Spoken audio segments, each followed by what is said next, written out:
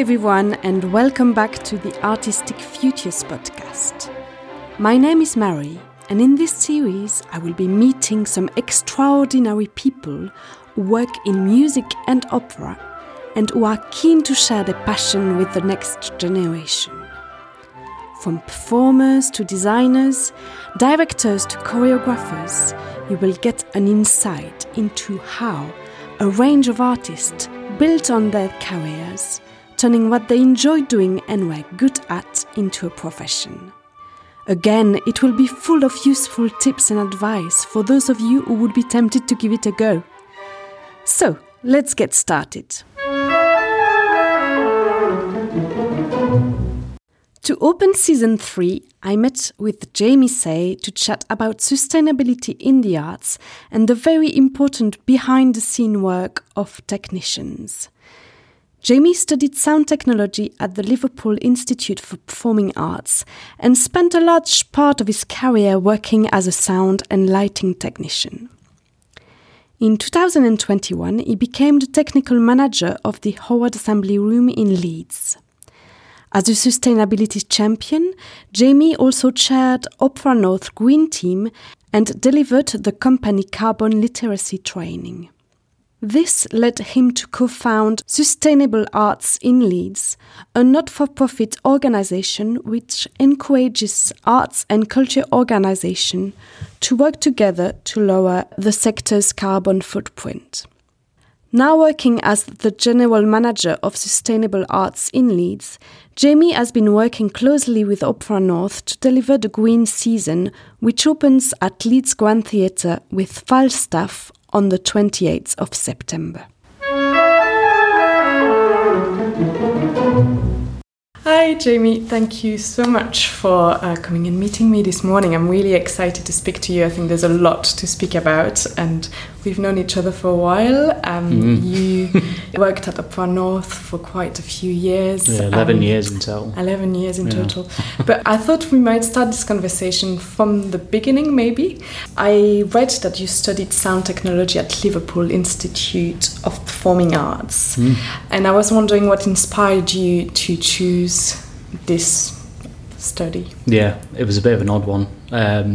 So when I was around 15 years old, probably about 15, 16, I was in a metal band. It was quite fun. So I was a singer in a metal band. That was very, very cool. I sort of hit my peak and it's been downhill ever since. So when I was doing that, I kind of got a bit of an understanding of what was going on in terms of like, what was the person behind the desk doing, and got a bit interested in kind of the recording aspect as well. When we were in the recording studio, I was like, wow, this is kind of cool. And then it came to going to college. And then I went to the kind of the music tech department. They had their own sort of like bit when they were doing an open evening, and I went in there and I was like, yeah, this is my home. I belong here. There was just loads of kit and like broken kind of equipment. There was a guy going mad on a synthesizer in the corner. And I was like, yeah, this is my vibe, which was quite cool because I've always been like a bit of a serial tinkerer. Like I've always been I used to get into trouble a lot when I was a kid for like taking things apart, like taking my toys apart and breaking things, but I was always trying to like figure out how things worked. So going into like technical stuff I think was a bit of I think I was sort of predisposed that way. So I did 2 years of college and then I took a year out to go and work in a recording studio for a bit, just to actually put a bit of it into practice. And then went to the Liverpool Institute for Performing Arts for 3 years to study sound technology. And then pretty much as soon as I finished that, I came to Opera North and that was that really. Right. So do you feel the study you did plus the year of work experience you did equipped you well to start a career and work professionally in that field? Yeah, absolutely. I mean, I remember especially with music technology and sound technology, people always say, you can learn it on the job. And there is there's an element of truth in that, but I think actually having study in it gives you a much deeper grounding than just learning the kind of just how do you operate a desk. It's like you can learn how to operate a desk, but unless you really know what it's doing to the sound behind the scenes, then you don't have that deeper knowledge of it. So you progress a lot faster. Like, because you're not having to prove, like, I know the basics of, like, how gain and routing and all of this sort of stuff works on a mixing console. It's like, no, I get all of that. Yeah. It's just proving that, like, you can do it with your eyes closed, and then you progress really, really rapidly. So it really helped. And it was interesting as well that I think going and doing the sort of study aspects of it, you learn a lot of things that you wouldn't learn on the job, and then you think at the time like, oh well, this is kind of pointless, why am I learning about this? And then it sort of comes back to haunt you later on, which has been really interesring. And it was like things like, I remember learning at school like about Pythagoras, and like, I'm not going to use that. And I remember having to use it when I was doing the technical management stuff in the assembly room, and I was trying to work out how to get an access ramp onto the stage. And I was like, I know how long the ramp is, and I know how high the stage is, so I need to know how much space I need to leave around it and stuff. And I was like, damn it, that's the trigonometry. That's trigonometry, isn't it? It's like, God's sake. It's like my maths teacher's going to be like, I told you so. Yeah. I told you to use it. But it's things like, so similar in kind of sound technology, there's this recording technique that I remember learning about called ambisonics. And it was really, really niche up until about 3 years ago when it started being used really heavily in VR. Yeah. So it's sort of having its heyday now. And I think it's really cool that I learned about it in like 2009. I was like, who cares about this? And then it's it comes back, nearly 20 years later, being like, here it is. That's brilliant. That's brilliant. And do you feel that the fact you did that 3 years, all that experience before starting applying for jobs, then helped you get the job out of Far North? Or how did you go about getting your first paid work as a sound engineer? Well, Lipper was really good in that it actively encouraged you to like work outside. So like the studios, they were open 24/7, so you could book in anytime you want. You could go in. If you ever had like an idea for an event or anything like that, you can borrow the equipment, and it was like really good, like really good quality equipment. So they tried to instill that ethos in like you have to actually go out and get work. So while I was at uni, so I did a tour internationally with a band while I was there. I did a festival up in Norway, which was really cool. So just through, and in the beginning you will just have to do things for free for mates and that kind of thing. And actually I think one of the best gigs I ever did was in a cafe with two speakers, 2 different brands. And remember, I only had like 3 knockoff Shure SM58s and a Behringer desk. Everything was red, like just because I was just driving everything really, really loud. It was the best gig I ever did, and I think it was just such a good experience. And that was another thing. And I think especially with music technology, everybody gets a bit kind of like, I don't know, they get really fussy about what gear they have and that kind of thing. And I think one of the very cool things about doing that kind of going out and doing free work and doing things with trying to get good results out of equipment that was less than ideal was really good for later on when equipment is just better quality and everything. You're like, oh well, that's easy then. This is easy. I can do this with my eyes closed. And then it unlocks that kind of like that creative element as well, because I think if you're not worrying about like is the equipment going to fail on me, then it allows you to kind of explore more of the creative aspect of it. And that was another thing, I guess, coming from that kind of musical background as well. It was, especially for sound technology, it was a way to express creativity. It's been an interesting career path. And then obviously I don't do any of that anymore as well. So yes, you worked for quite a long time at the Howard Assembly Room. So what was the work like there? What kind of things did you do? So I started off as a casual technician. I would do the sound for bands. It was another really good way of sort of getting better at my sort of practice, really. And then what I did was I went and toured with Mainstage Opera North for a year, doing all the sound and video stuff, which was interesting. So because, doing sound for live bands and doing sound for opera are 2 completely different things. Did you know anything about opera? Oh, no, nothing. Absolutely nothing at all. So I just thought, it's fine. All them cast are going to be mic'd up, and all the orchestra will be mic'd up and everything. You walk in and there's nothing, and you're like, well, what am I here to do? But it was it's that kind of subtle reinforcement, and it was like doing sound effects and doing things that were because a lot of the pieces are period, so you've got to do things in a way that makes it so the audience don't realise what you're doing. And it's actually really hard. I think it's probably the hardest thing, isn't it? It's really difficult because you've got to appeal to the kind of opera purist. Like if they see your speaker, they'll come for you. At the end they'll get you. So it was fascinating. And then I was kind of in and out doing freelance work. And then, I went over to the Howard Assembly Room to do the senior technician, then the technical manager. It was less hands-on, especially towards as I kind of like progressed through the role. There was still elements of doing like sound and lighting and video for bands and that kind of thing, but it did become more around the other stuff. So making sure that the venue was fit for purpose and constantly making sure that the equipment worked and that it was the best it could possibly be. Doing all of the advancing for bands, which was contacting all of them ahead of time, saying, what do you need, making sure that the gig happened. And then there was all the kind of scheduling of all the staff, making sure that everything was in the right place at the right time, and then doing all the health and safety legislation and all of that kind of thing. So it was all of the other stuff around making events happen. Yeah. And I think it's one of the... I found it really rewarding and really fascinating. The thing that you see on stage is just one very small point in this massive journey. Of course. And it was don't really realise the work that goes behind. Oh, yeah. And it's an incredible amount of work with really highly technical and really knowledgeable people knowing these very niche bits of it. It's incredible the amount of knowledge that goes into these very kind of effectively 90-minute shows. And, all of the other stuff around it. It's a lot. Yeah. Is there a show that particularly stands out for you that you've worked on? There was one, Staff Bendability, or Mbongwana Star. They're basically the same band, but they rebranded. But they were all musicians with access needs, or the majority of the band had access needs. Yeah. So I remember having to build a ramp onto stage and all that kind of thing, and it was quite difficult technically.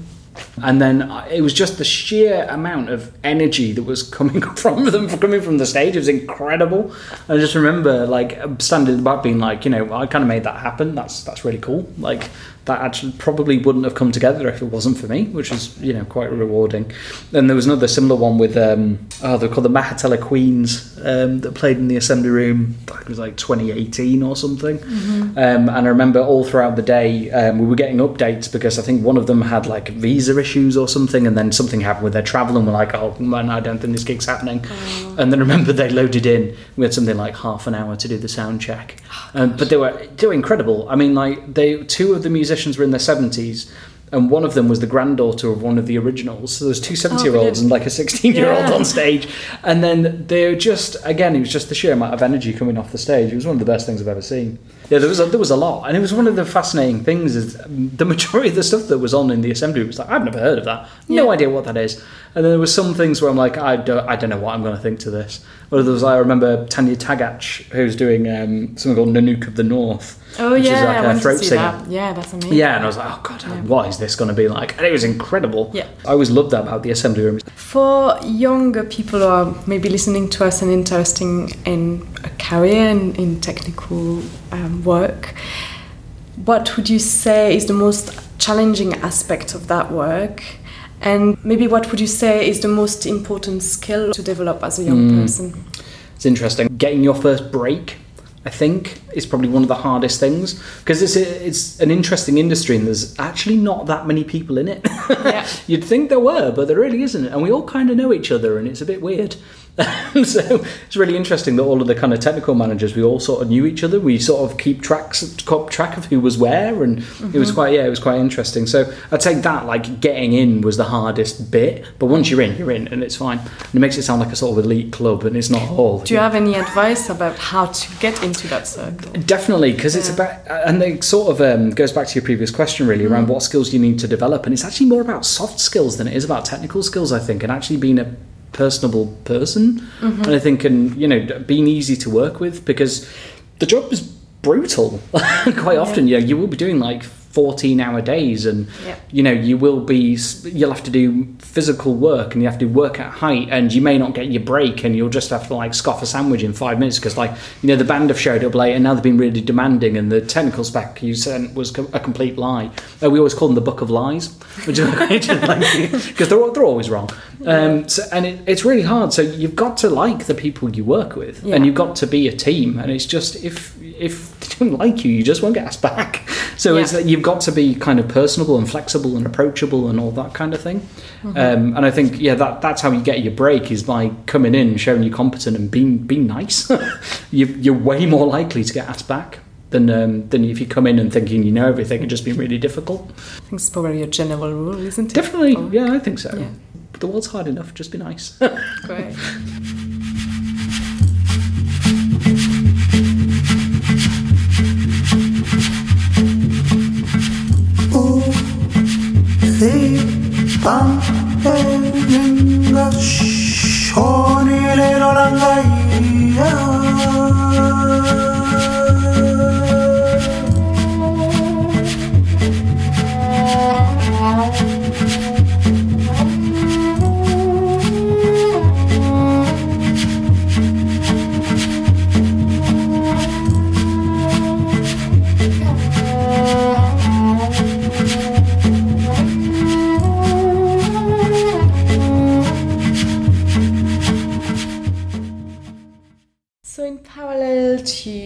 work you did as technical manager at the Howard Assembly Room, you also became the Green Champion at Upper North.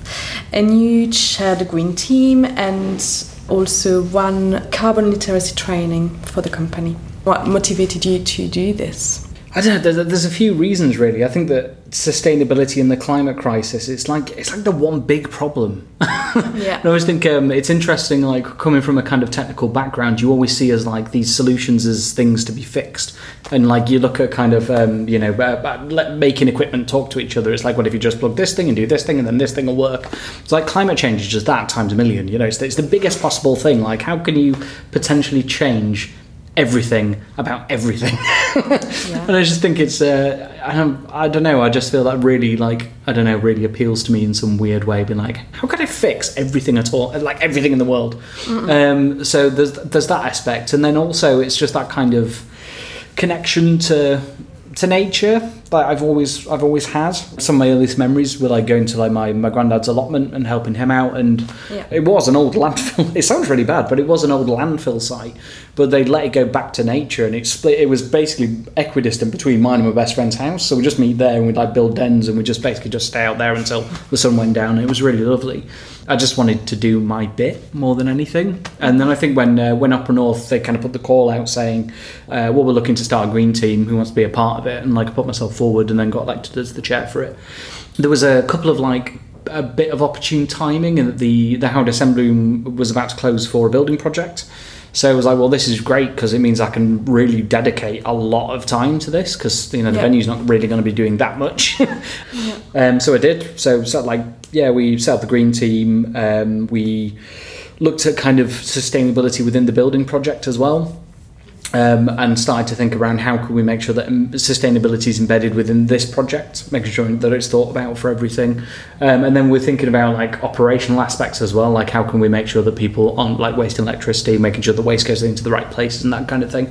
And then also making sure that people had the knowledge to feel like what they were doing was making a difference. And that's kind of when the carbon literacy training came into it, because I was trying to have discussions around energy management and things that are quite like top level, I think. But then at that time, I think in around 2017, 2018, if you had recycling bins, you were seen as like the apex of like sustainable best practice. So I was trying to talk around like, we need to be looking at energy management. We need to come up with an energy management system. We need to be looking at this and this and this. And then the response was, it felt a bit like, but we have recycling bins. So that's when the kind of carbon literacy training came in, and it gave the participants an understanding of the science behind climate change, how we got to this point.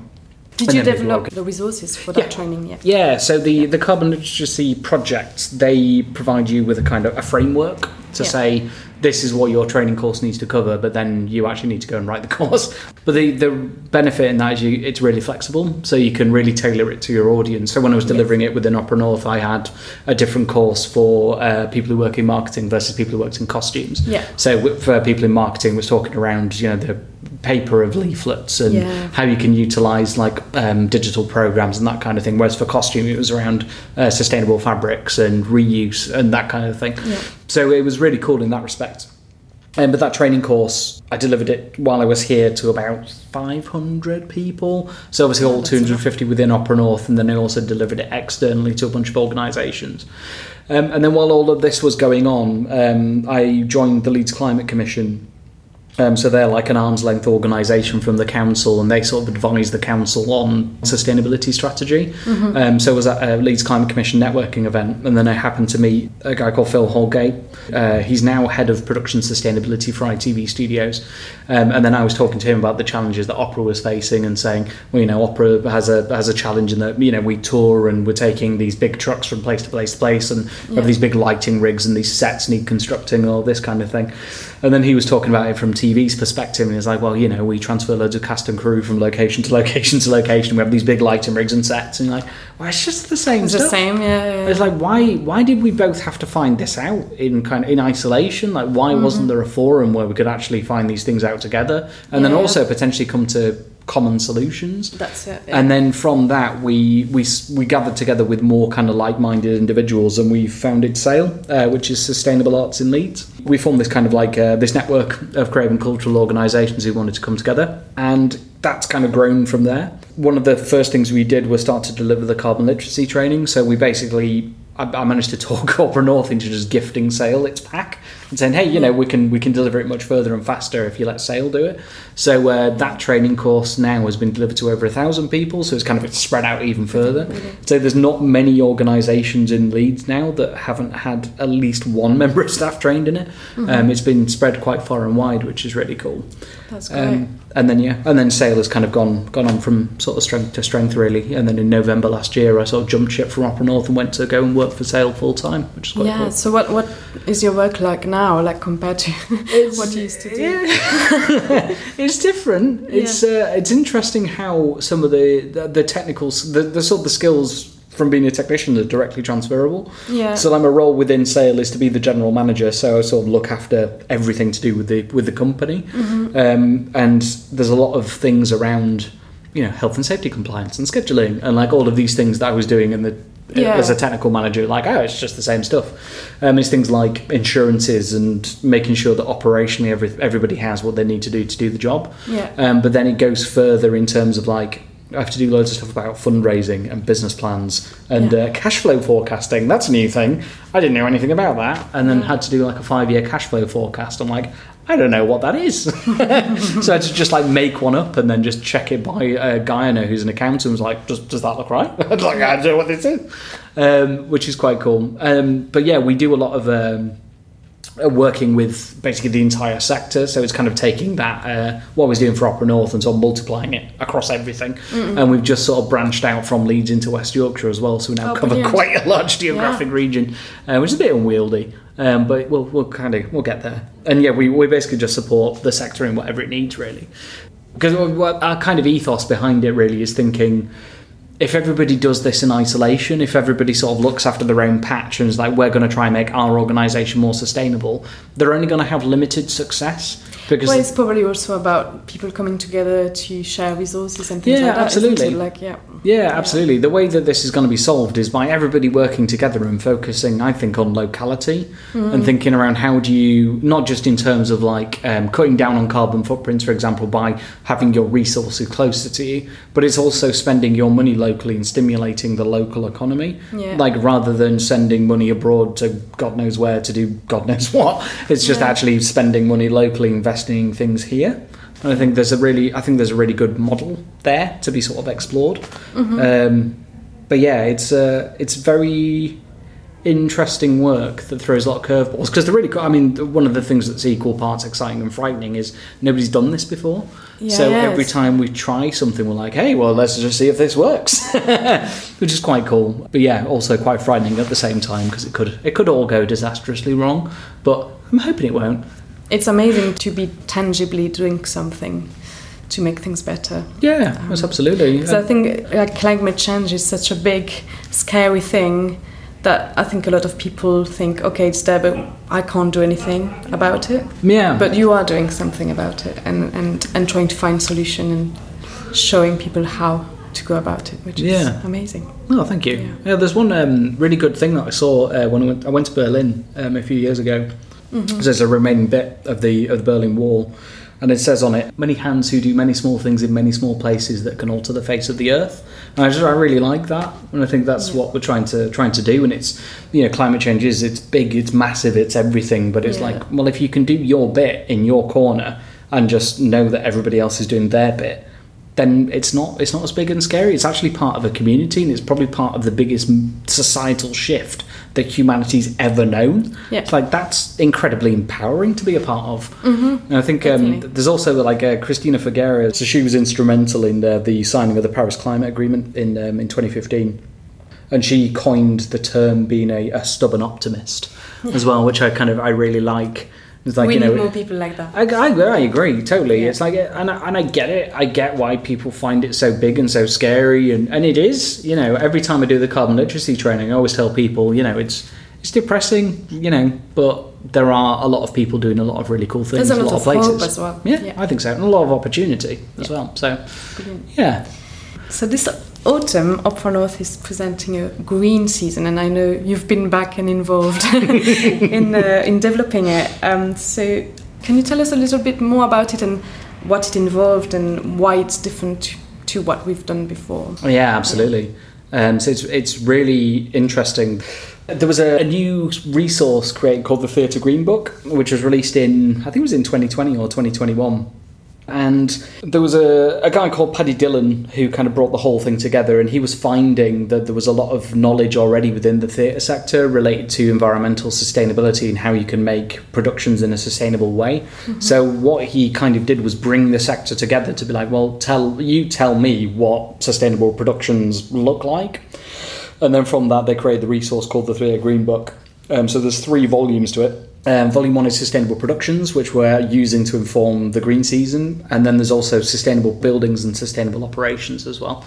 What Opera North are doing for the green season is sort of taking the Theatre Green Book and using it as a kind of blueprint, really, to change the way it does its on-stage productions. 3 new productions being created, which are Verdi's Falstaff, La Rondine, I Puccini, and Mask of Might, which is a brand new opera. They call it a recycled opera, which is quite cool, but it's from the music from Purcell. So these 3 productions, they've been made basically from the same set, and the set changes depending on the production, and different elements kind of come in and out. And it's very different to normal productions, firstly because of that kind of 3-in-1 model. Usually you'd have 3 different sets for 3 different productions rather than using one set for 3, which is quite cool. And it's also, so sets, costumes, props, all of those kinds of things, a lot of them are made new without not often with a lot of thought of the environmental sustainability aspects of it, which has thrown up some very kind of interesting challenges and opportunities as well. So taking costume as an example is the one that I always kind of fall back to. Is if you think of costumes, you're like, well, you can go to like second-hand shops, for example, and you could potentially find a piece that will work quite well. And you think, well, that's great, but first and foremost, where? So you're going to have to allow more time for somebody to go out and search all of the charity shops for exactly what you're looking for. Then it may not be exactly what you're looking for, so you'll need to modify it in some way, whether that, let's say, it's a dress, you might need to make it longer, shorter, you might need to change it, all of these different things. It might be in the wrong colour, for example, you might need to break it down. So there's that aspect. There's also the aspect of it needs to stand up to the rigours of touring. So if you think for touring productions, they do on stage, they get really heavily worn every night, then they get packed up into a crate, and then they go to the next venue, and then they go through the same process again, and they need to stand up to that, and then they need to stand up being put into storage for ages and then be brought out at a later date. And then there's also the kind of, what do you do with, let's say you've made a costume for the principal, what if the principal's sick? And you need a costume for the cover. And you're like, well, if it's a very unique item, you don't have one because you haven't made one. So then what do you do? So there's some really difficult kind of things around that. So then you can understand the mentality of like, well, why don't you just make it from scratch then? Because you can make it exactly how you want. You can make as many as you want. It'll stand up to the rigours of touring and all of that kind of thing. Look, I mean, Opera North haven't done that. They've actually tried to stay as pure as possible to the kind of thinkers of the Theatre Green Book. There's some instances where it's been, actually, we can't do that. We can't get that from recycled material or second-hand or whatever. Like, we have to make it. So I think there's one piece in La Rondine specifically it was so unique. They were like, there's nowhere we can find that. I don't think that exists anywhere. So they had to make it from scratch. But then there was bits of it where they were able to use some of the stuff from stores. So there's been a lot of kind of challenges and stuff gone into it. But it's been fascinating. Like especially the production team who've been making the set. Usually, designer comes up with the kind of the design for the set. They talk to Opera North. Opera North then basically subcontracts that out to another organisation to make the set and then deliver it. This time Opera North have done it themselves, which is really cool. So they've had to set up a workshop in the stores, which they've never done before. And then it's been amazing watching them work, where they've been like, okay, well, we need to create this bit for this set. Oh, I think there's a bit of metal from that show that might do that. So then they've taken it out and like cut it down and welded it and be like, oh yeah, that works. It's been fascinating watching them work. Back in Shakespeare's time, there was nothing. There was just people on stage and they had to kind of create the world for you. And then as we've sort of gone on, we now have like lighting and sound and video and automation, all of these kinds of things. And I think trying to strip it back to its basics and be like, you only have a certain amount of resource to make this show happen and make it immersive.